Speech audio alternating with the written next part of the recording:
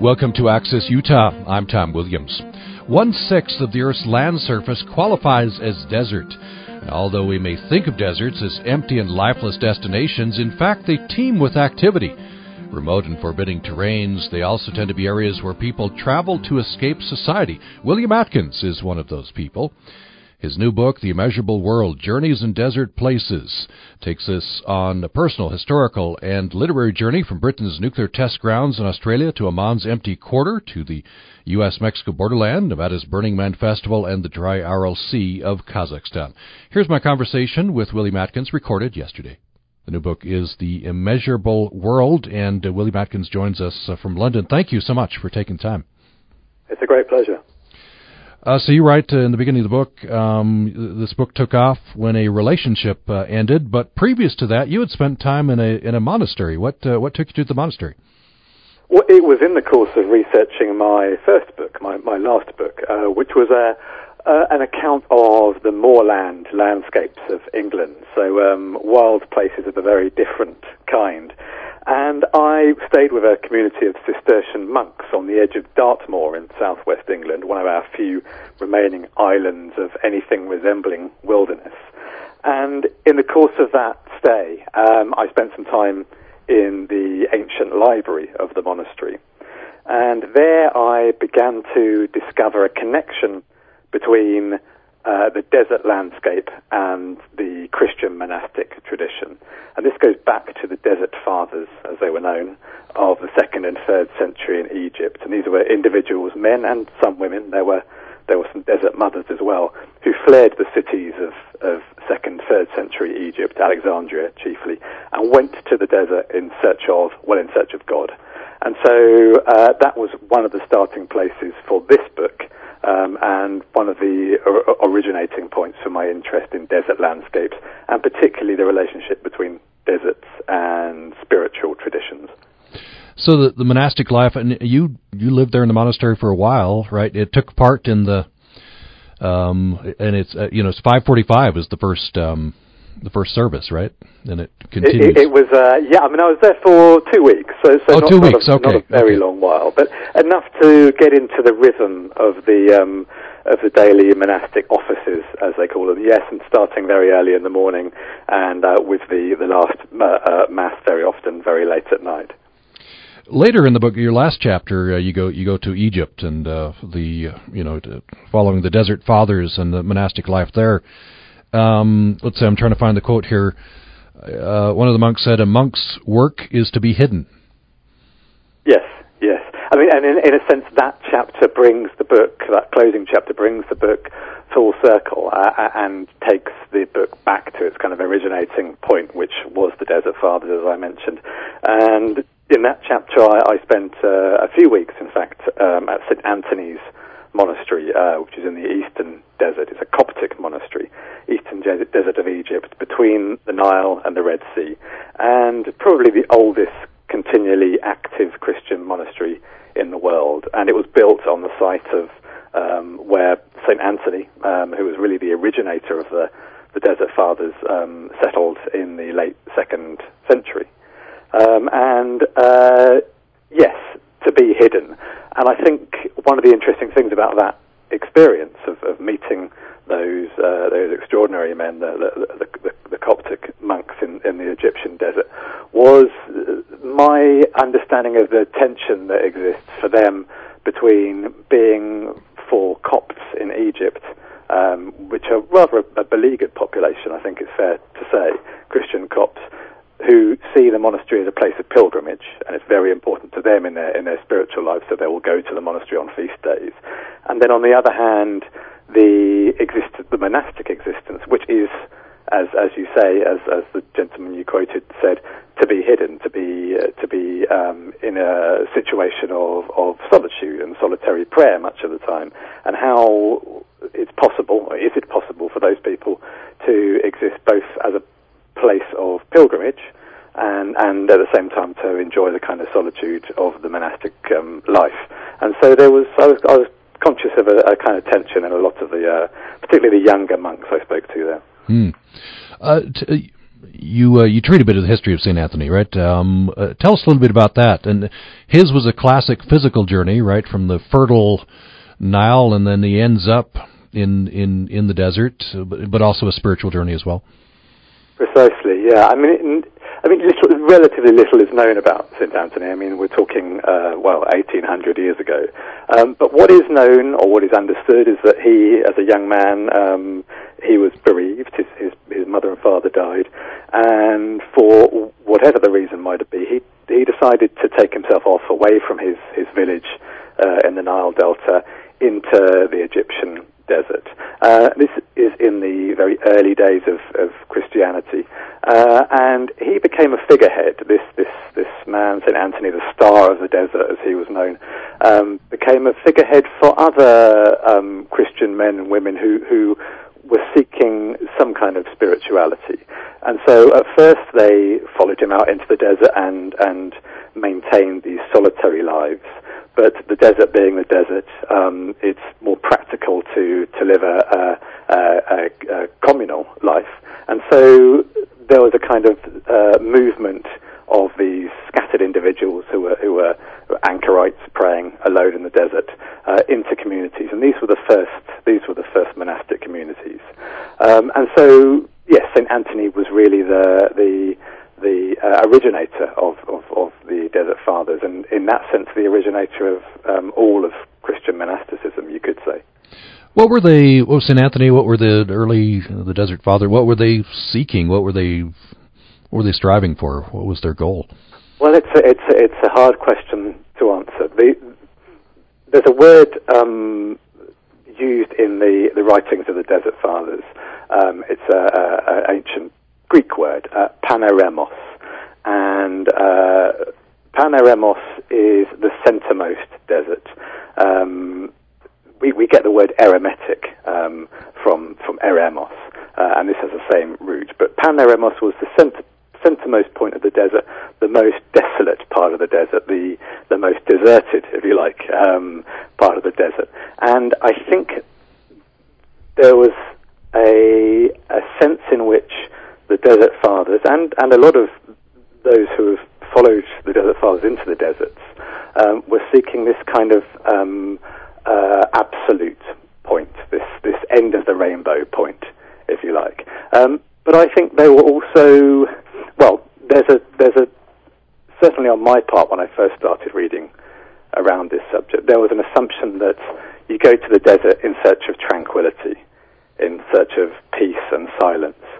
But I think for the Desert Fathers, those first men and women who went into the Egyptian desert in the 3rd century, they went there as if to a kind of battleground, to do battle with the desert. And so the desert was not a place of peace. It was a place, in a sense, of violence, where you confronted the devil, you confronted the devil's minions, you confronted the devil's temptations. And there are a lot of very famous paintings depicting precisely that, the temptation of St. Anthony, painted by Velázquez and Bosch and Salvador Dali. And so, yes, the desert, not simply as a place of quiet contemplation, but also as a place of kind of spiritual battle.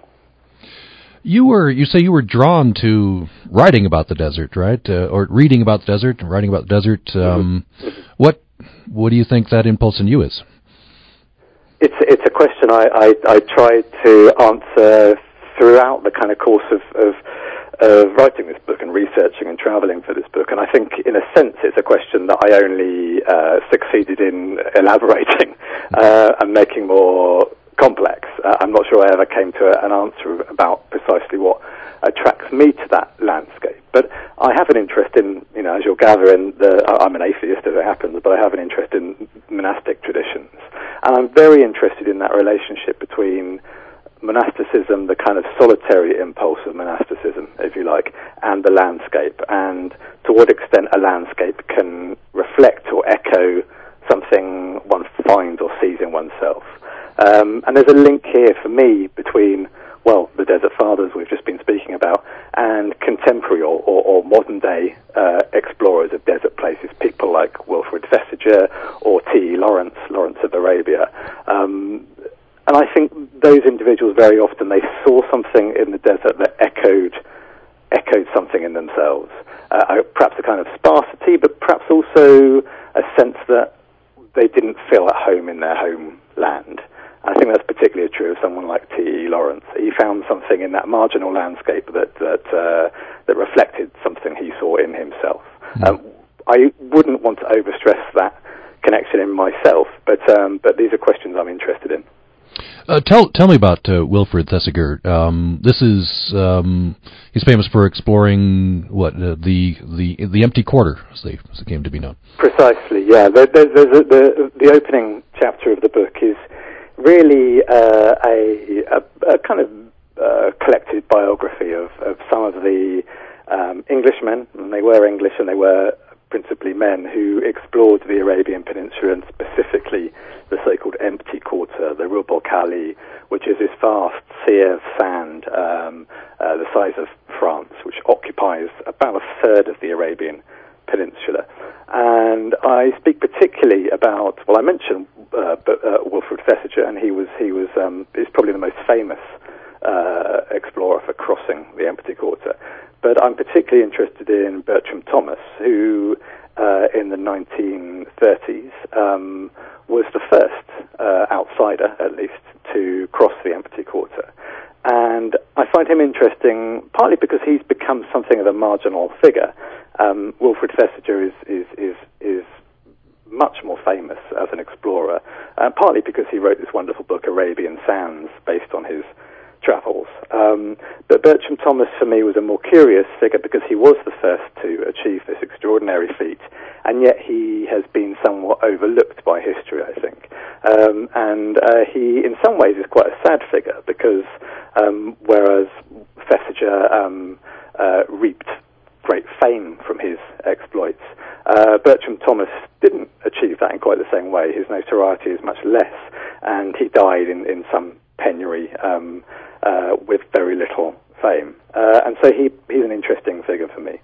And I attempted in a modest way to follow in his footsteps, to trace part of his journey into that extraordinarily demanding landscape. What was Thomas or Thesiger, what were they looking for? You know, in some ways exploration is a test, right? You're testing yourself.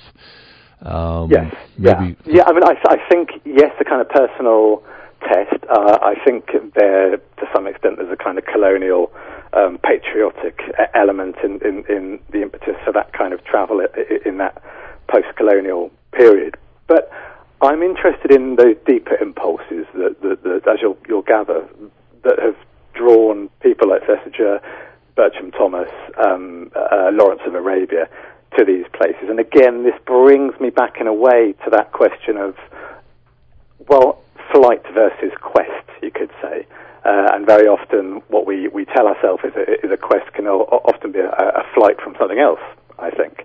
And I think Thesiger and Bertram Thomas, and to some extent T.E. Lawrence, they were fleeing something as well as in quest for something.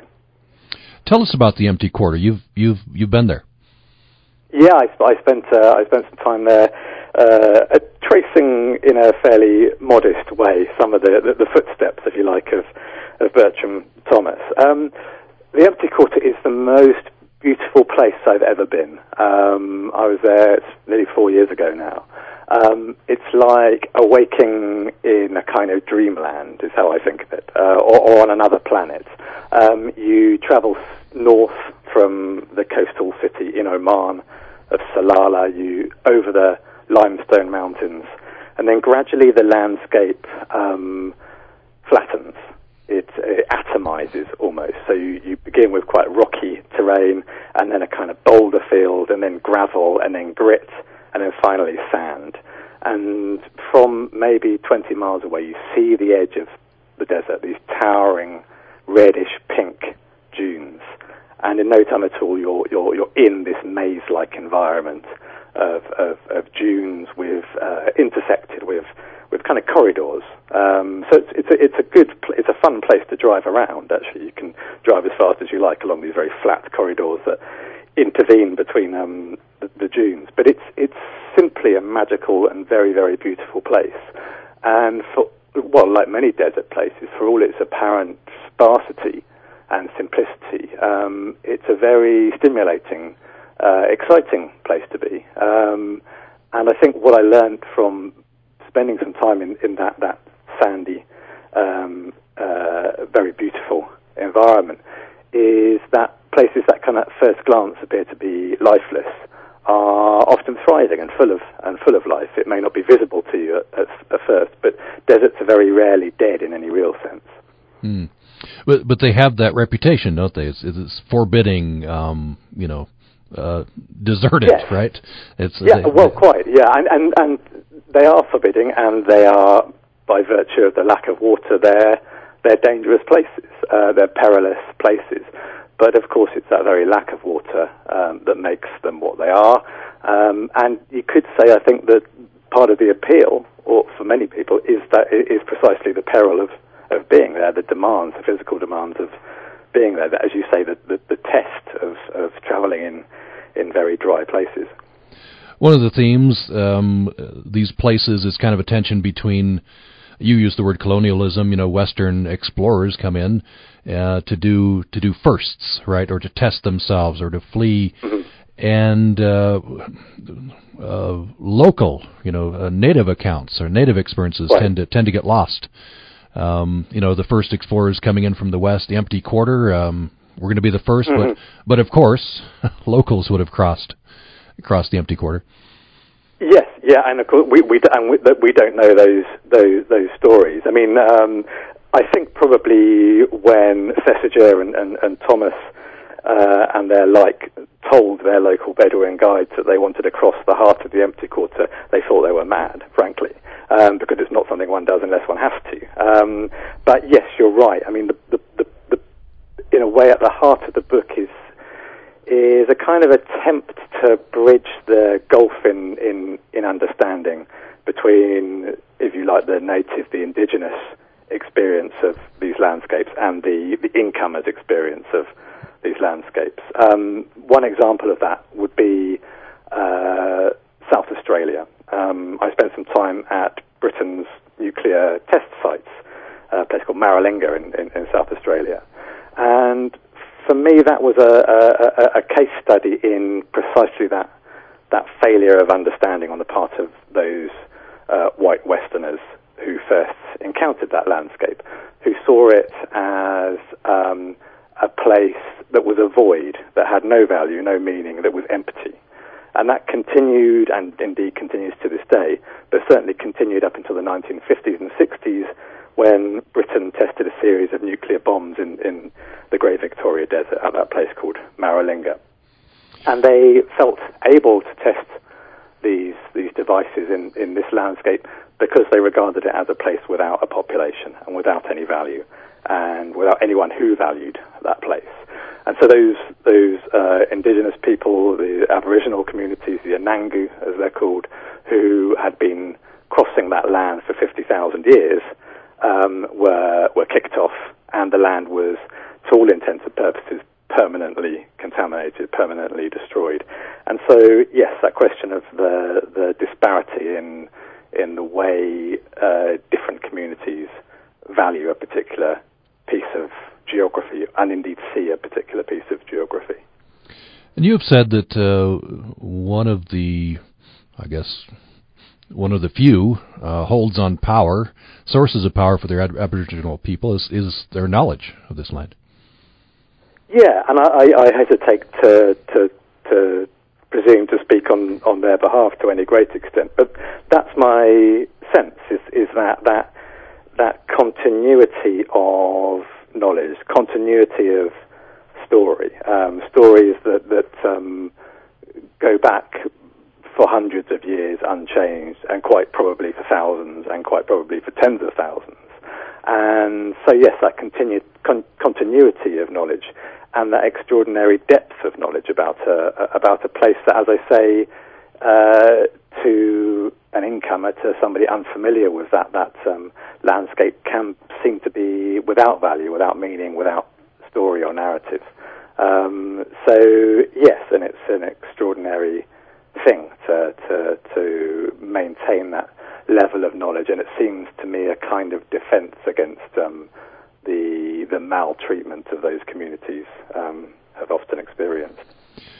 illustrates the power of narrative, power of story, right? Power of history. I think that's true, and I think one of the challenges I set myself in researching and writing this book was to find those stories in these places where story is not necessarily particularly accessible or particularly visible, and where very often the written record is quite sparse, by virtue of there being usually a relatively sparse population. And so inhabiting what may appear to be a kind of blank canvas with narrative is one of the challenges of the book, I think.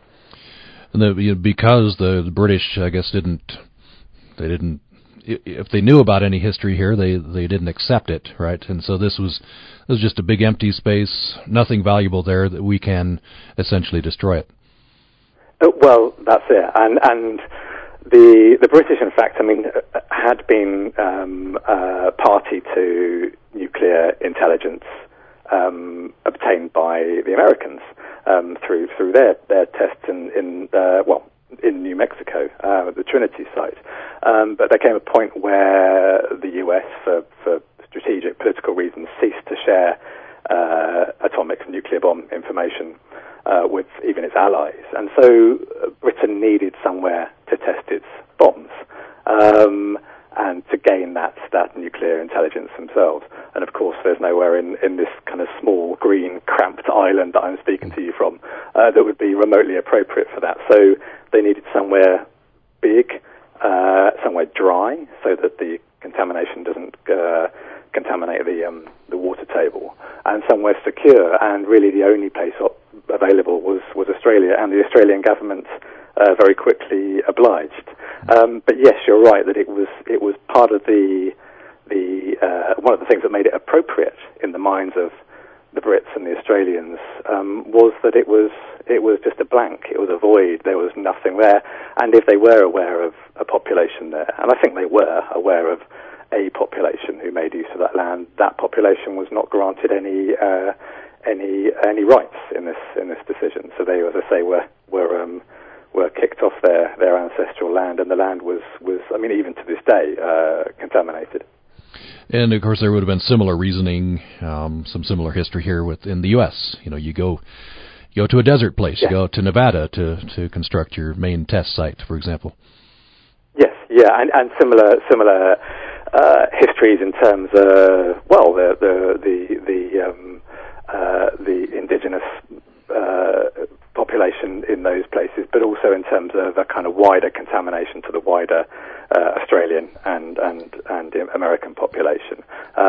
It's interesting to compare those nuclear test sites. In fact, I've been to the Trinity site in New Mexico, and if you stand at ground zero in Maralinga, in this vast arena where the Brits nukes were set off, you walk across what was ground zero, and the ground underneath your feet kind of crunches as you walk. And this is stuff that it's basically glass fused in the heat of the explosion. So sand fused into glass, kind of green glass, by the heat of the explosion. And precisely the same material was created in New Mexico at the Trinity site. And they call it, in fact, trinitite, this kind of glassy stuff that really had never existed anywhere else on Earth before. And so, yes, there are echoes between those two sites. And indeed, I think you can see echoes in other desert places where nuclear tests have been undertaken. I spent some time in Xinjiang, as you said, in northwest China, where the Chinese government tested its nuclear bombs until the mid-90s. In the Sahara, the French tested their nuclear bombs. In India, in the Thar Desert, nuclear bombs are being tested. So yes, deserts are very often places where we do our dirty work. Let's take a break. When we come back, I want to talk about maybe even more spectacular example. Spectacular in this case in a bad way, I think many of us would say, of humans spectacularly changing the landscape. I want to talk about the Aral Sea, or what used to be the Aral Sea. as we go along. And we'll talk about Sonoran Desert, Black Rock Desert, and Burning Man, as well. Some other places journeyed to by William Atkins. The new book is The Immeasurable World, Journeys in Desert Places. More following this break. Programming on Utah Public Radio is made possible in part by our members and the 4th Annual Randy Worth Half-Century Ride, Saturday, August 11th, partners with the Stokes Nature Center to improve bird habitats along the Logan River Trail System. Registration information at randyworthhcr.org.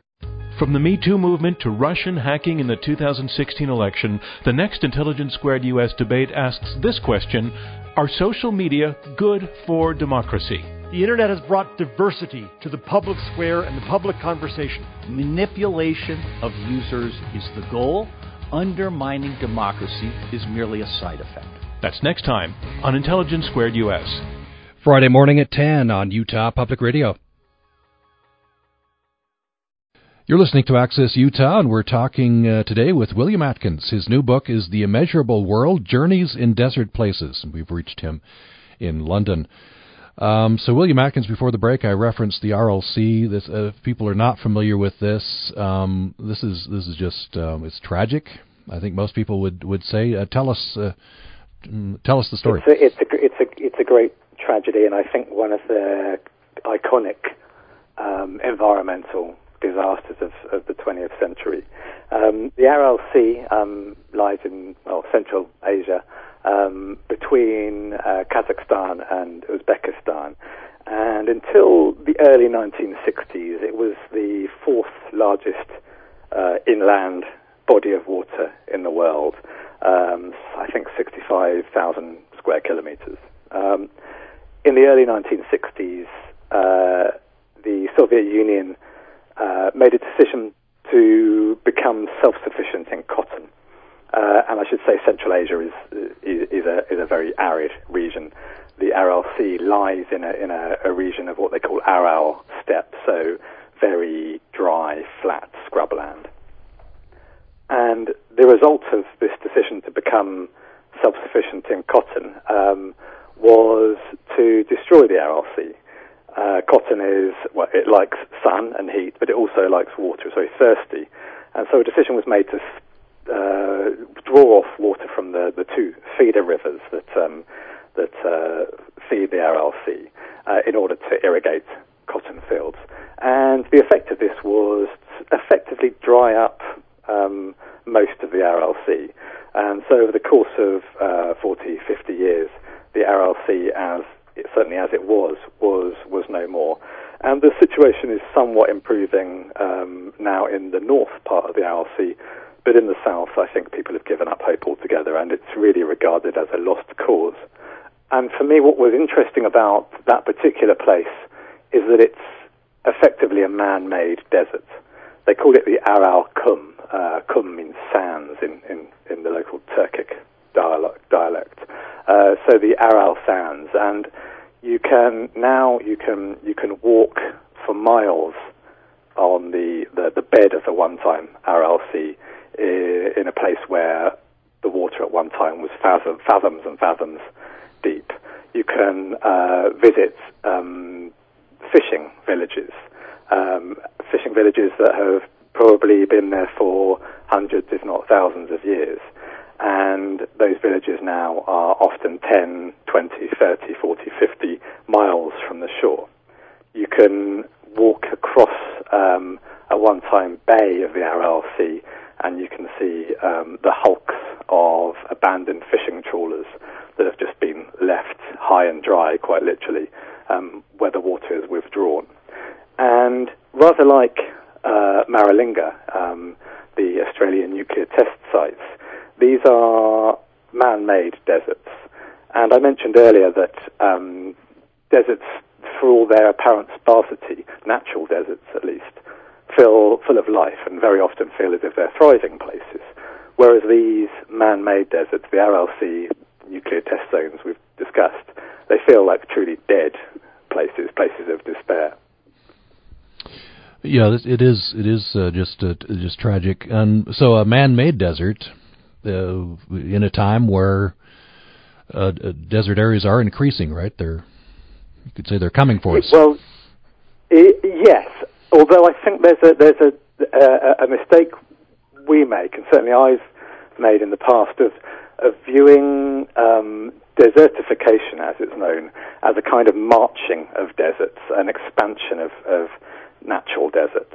Whereas desertified places, you find them in the Sahel and the kind of the southern borderlands of the Sahara. You find these desertified places on the edge of the Taklamakan and Gobi deserts in northwest China. You find them certainly in the southwest USA. But these are places that have been, well, partly because of a wish to draw more from the land than the land is able to give, have been turned into dead places. And deserts in the original sense of the word, meaning kind of deserted places, unpopulated places, and dead places. And so, whereas, yes, the natural desert, somewhere like the Sonoran Desert, the wonderful Sonoran Desert in Arizona, and the Empty Quarter and the Great Victoria Desert, feel like thriving, living places. These desertified zones feel like dead places. So you, I guess I want to ask us superlatives from your personal experience. What places from the place, these desert places that you've gone, has most struck you?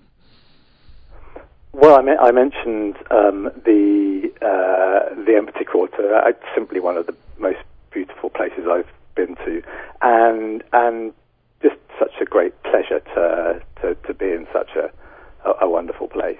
I think other places that stay with me. Well, for example, the Taklamakan Desert I just mentioned in northwest China, and it stays with me not because it's I found it to be a particularly beautiful place or a place where it was possible to enjoy much leisure, but because it's such a very difficult place, partly in terms of the aridity of the Taklamakan Desert. Again, it's a dune desert, but the dunes are less iron-rich than the dunes of, well, for example, Australia or the Empty Quarter. So not that red colour, but more a kind of grey, certainly in my experience. The air is full of dust. The political situation in Xinjiang is extremely difficult. The people those I met were unhappy. And so the relationship between the politics of a region and that landscape became interesting to me. So that's a superlative of grimness, if you like, a difficult desert experience. But I also think of, well, Arizona. I spent some time, just a couple of weeks, in a straw bale hut in the Sonoran Desert, not very far from Tucson, alone with a big barrel of water and enough couscous and canned fruit to keep me alive for a couple of weeks. And despite the solitude of that experience, I think I was maybe 10, 15 miles away from the nearest inhabitant. Despite the isolation of that place, I never for one moment felt remotely alone or indeed lonely. It's one of the great tranquil experiences of my life. And I suppose the Sonoran Desert is an instance of one of those deserts that is full of life and is in fact very green, less arid than some of the deserts I've mentioned earlier in this discussion, but very green, very beautiful, abundant, quite noisy, as many of your listeners will know who have been to that part of the US. I think those might be kind of poles of my experience, a good one and a bad one. I want to talk about your experience in the Sonoran Desert. One little detail struck me. You for the most part would sleep outside, just outside the hut, right? And you would put pans or cups of water. You'd put the bed legs in pans or cups of water. Why do you do that? Well, this is some advice I've been given to keep out cone-nosed kissing bugs, but also tarantulas and anything else that might want to snuggle up with me in my bed. And so the idea is you put the feet of your cot in cans of water, dishes of water, and they're less likely to want to get in with you. I didn't actually have the experience of waking up with anything unpleasant next to me, but who knows if it actually fended them off or not. Yeah, little details, better not than yes. So you say that the desert, at least the Sonoran Desert, is quite noisy.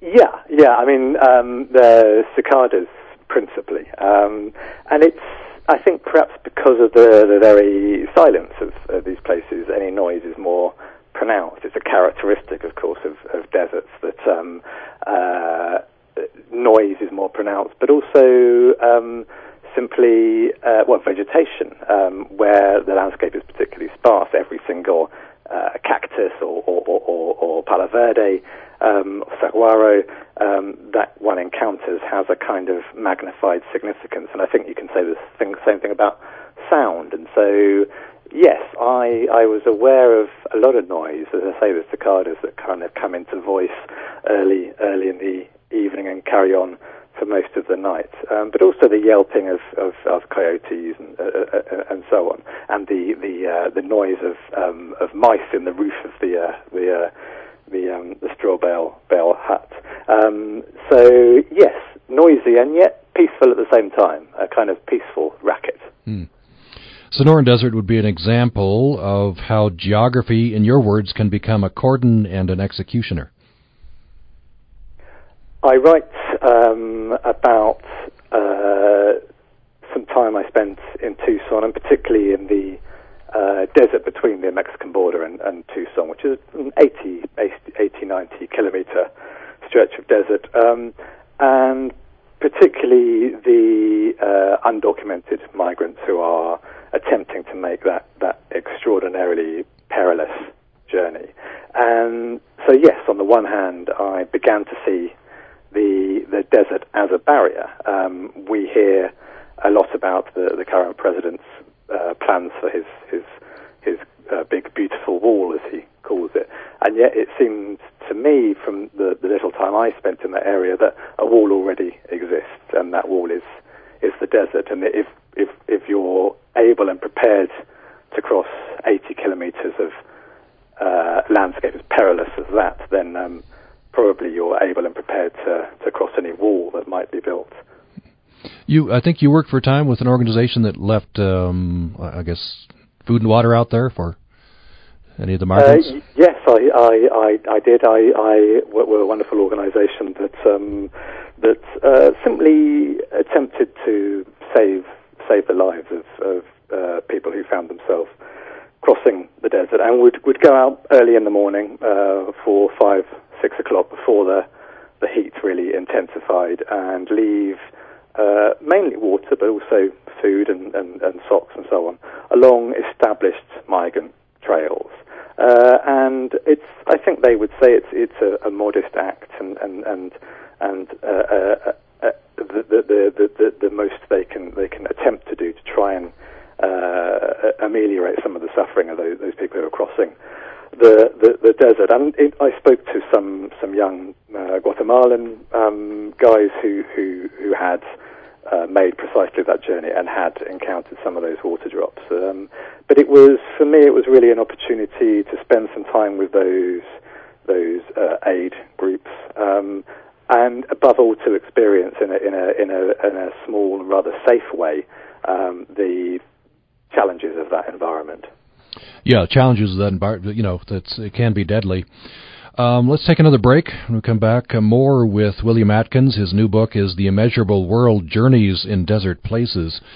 I want to talk about, William Atkins has done a lot of reading, as well as writing on deserts. I want to talk about a couple of writers. One, be very familiar to those in the western U.S., Edward Abbey.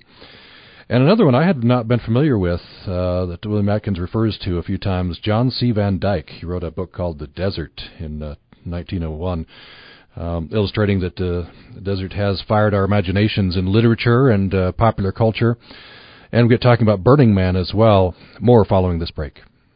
Support for agricultural reporting on Utah Public Radio is made possible in part by our members and the USU School of Veterinary Medicine, training the next generations of veterinarians to make One Health a reality and benefit for everyone. Details at vetmed.usu.edu. Utah Public Radio is celebrating our 65th anniversary and would like to thank Gem City Fine Foods for becoming one of our newest sponsors. For more information on how you can become a sponsor, call 435-797-3138. You're listening to Access Utah. I'm Tom Williams. We reached our last segment with William Atkins, author most recently of The Immeasurable World, Journeys in Desert Places. And William Atkins, Edward Abbey, what did you get? What have you gotten from Edward Abbey? He's, he wrote very famously about Arches, where he worked here in Utah. Mm. Well, I mean, I don't, in fact, write about Abbey in the book, but of course he's a presence in the book. I think one of the great describers of landscape generally, but particularly arid landscape, that landscape that he knew and loved so deeply. I think I, in a way, see him as part of a continuity of desert lovers, desert explorers, if you can call Abbey an explorer. And I see some echoes in his character with people like T. Lawrence, people like Wilfrid Thesiger. I think he was, it's fair to say, notoriously ornery and not the easiest character. And so I think what I find intriguing about him, as well as just simply loving the way he writes, is this great tenderness he can show on the one hand to people, to the places he loved, and yet at the same time a certain kind of cruelty and a certain kind of bitterness towards people. And so that those tendencies can coexist in a single individual is interesting to me. And I think also you can see some connections between, certainly in his writing, but perhaps in his character as well, between Abbey and the other man you just mentioned, John C. Van Dyke, who was a great influence on Edward Abbey. Tell us about John C. Van Dyke. I had not been familiar with him. You make reference to him several times. An art historian, I think? An art historian by training, and in his time fairly, I would imagine, I think the best-known art historian in the US. In 1901, he published a book called The Desert, and this was an account of a journey into I think principally the Sonoran Desert, although the geography isn't entirely clear. And it was really the first book, certainly in the United States, that saw the desert as something other than simply a kind of impediment to progress, something that was in its own right beautiful, that had aesthetic value. And so he writes these wonderfully rich descriptions of desert sunsets, for example, that extraordinary clear, subtle light and changing of light that you get in desert places, as well as the geology and the natural history of those places. But for me, he's an interesting figure, partly because he was so seminal in recognizing aesthetic value in desert places, but also an interesting character in his own right. Someone, I think it's fair to say, who wasn't particularly fond of people. There aren't very many people at all, if any, apart from himself, in his book, The Desert, and he has a certain cantankerous edge that reminds me somewhat of Edward Abbey, and indeed some of the other desert aficionados we've talked about. Is that a theme that you have found true, that people want to get away when they go to the desert? It's very complex, and of course everyone has different reasons for going to desert place and being drawn to these particular landscapes. I think there is a misanthropic element among those who are drawn to deserts. I think you can perhaps see a connection between, well, someone like John C. Van Dyke or Abbey or T. Lawrence or Wilfrid Thesiger, and any of those modern-day desert explorers we've talked about, and the Desert Fathers, 2nd, 3rd century Egypt, who were seeking something, but also perhaps fleeing something at the same time. And so, while I don't think the Desert Fathers were necessarily misanthropic, I think there is sometimes a kind of a tendency to misanthropy among some of the desert explorers we've been talking about. You wrote an interesting piece in The Guardian. This is a recent piece titled "From Lawrence Arabia to Breaking Bad: The Desert as a Cultural Oasis." Yeah. So I wonder if you'd talk a little bit about that. We talked about this man John C. Van Dyke. You mentioned him in the book. Mm-hmm. You mentioned him in this article. You also go to popular culture. Breaking Bad. There's a famous episode where this high school chemistry teacher who's turned meth. Well, this is it's a wonderful, quite an early episode of Breaking Bad, in which I'm going to forget the name of the main characters now. Let me remind myself. I'm trying to remember as well. Of course, it's Walter White. Well, that's right. That's right. Yes. Well, Walter, this former high school teacher, now turned meth cooker, and his associate Jesse go out into the New Mexico desert, not far from Albuquerque, to cook meth to make this drug, meth in an RV, and of course, in the tradition of every great desert story, the RV runs out of power and they get stuck in the desert. It's interesting to me because I do see those echoes of lots of classic desert stories in their predicament in that particular episode. There's a wonderful moment where Walter White, to keep the heat off his head, puts a white towel over his head and wraps it around with a bungee cord.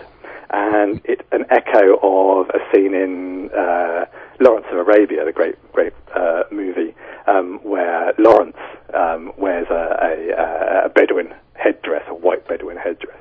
And I assume that echo is deliberate. But yeah, Breaking Bad is, I suppose, one of the more famous modern cinematic treatments of the American desert. And I think one of the great strengths of that wonderful series is the relationship between the inner city, that very urban environment of Albuquerque, and then the desert on the other hand, and the proximity of all the criminality of that urban environment, and the danger and peril of that urban environment, and then the tranquility and indeed the danger and peril of the desert itself. So this character, the two characters, essentially geographically take a similar journey to St. Anthony's, right? Start in an urban center and drive the RV straight out into the desert. May not be the same spiritual journey. And again, you can certainly see that echo there, I think. And again, seeking freedom, actually, seeking freedom from in their case, law, or from oversight, or from judgment. And you mentioned Burning Man earlier on, and I think again you can see that tradition extended into a very different experience. Again, going to these isolated, difficult places in search of a certain kind of liberation or liberty. Tell me about Burning Man. You went to Burning Man? I did. Yeah, I spent 9 days at Burning Man. Burning Man. I mean, some of your listeners, I'm sure, will be familiar with this phenomenon. At the end of August every year, around 70,000 people congregate on this vast playa, as they call it, this ancient dry lake bed in. I'm going to forget where it is now. Nevada, right. Not far from Reno, in fact. And I think you can think of it in terms of perhaps a music festival, but it's not really a music festival. There's not really a program of events. There's a series of extraordinary themed camps. There's quite a lot of nudity. There's quite a lot of drugs, I think it's fair to say. And the most exciting thing about it for me, or one of the most exciting things about it for me, is that you have this utterly tranquil, still relatively unpopulated landscape for most of the year, which is transformed into essentially a city for this week at the end of August. And then everything is taken away, everything is cleared up, and the desert is returned to its tranquility. But also, I was interested, as I said, in Burning Man as a phenomenon that exploits the kind of liberties that we experience or are allowed to experience in desert places. And I was also interested in the tension of that experience. I mean, I was very much outside my comfort zone, I think it's fair to say. Probably even more outside my comfort zone than when I was in the Gobi Desert or the Taklamakan Desert. Because on the one hand, you can look out beyond the fence that surrounds the Burning Man site and see the playa stretching away for tens and tens of miles to the north, and you can look to the east and see in the far distance a range of dark mountains. And so you're very conscious of the tranquility of that environment. And yet behind you is the absolute chaos and bedlam and noise and excitement and music of Burning Man. And so I would often find myself standing at the edge of the Burning Man site, looking out slightly longingly to this peaceful, quiet environment, and yet knowing that I had to go back for the next week to the noise and excitement behind me. And so I was outside my comfort zone, and yet it was an extraordinary experience, and it's extraordinary phenomenon, Burning Man, I think. It is interesting. This is not so much an escape from civilization, because you essentially bring a town out into the desert, but trying to free the constraints, I guess, of civilization. Is that what they're trying to do? I think there's building, there's a sense in which it's an attempt to build an ideal society, build a society from a temporary society from scratch. It kind of materializes, as I say, over the course of a few weeks, and then dematerializes. And so, yes, you're able.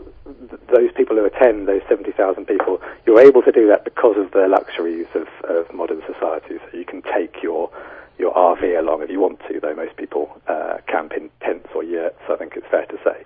You can bring your water with you. You can bring some of the comforts of home life. But it remains a very demanding environment. It's not physically, it's not an easy place to be. It's very dusty. It's of course very hot. It's very windy. And so it's physically, psychologically, spiritually, emotionally pretty testing place to be, actually.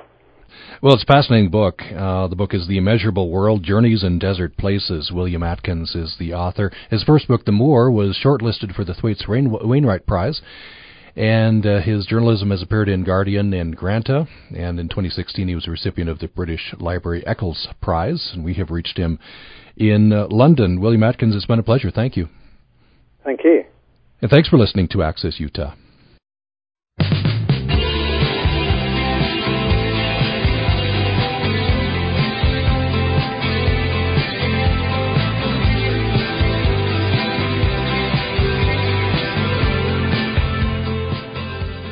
You're listening to Utah Public Radio, a statewide service of Utah State University and the College of Humanities and Social Sciences.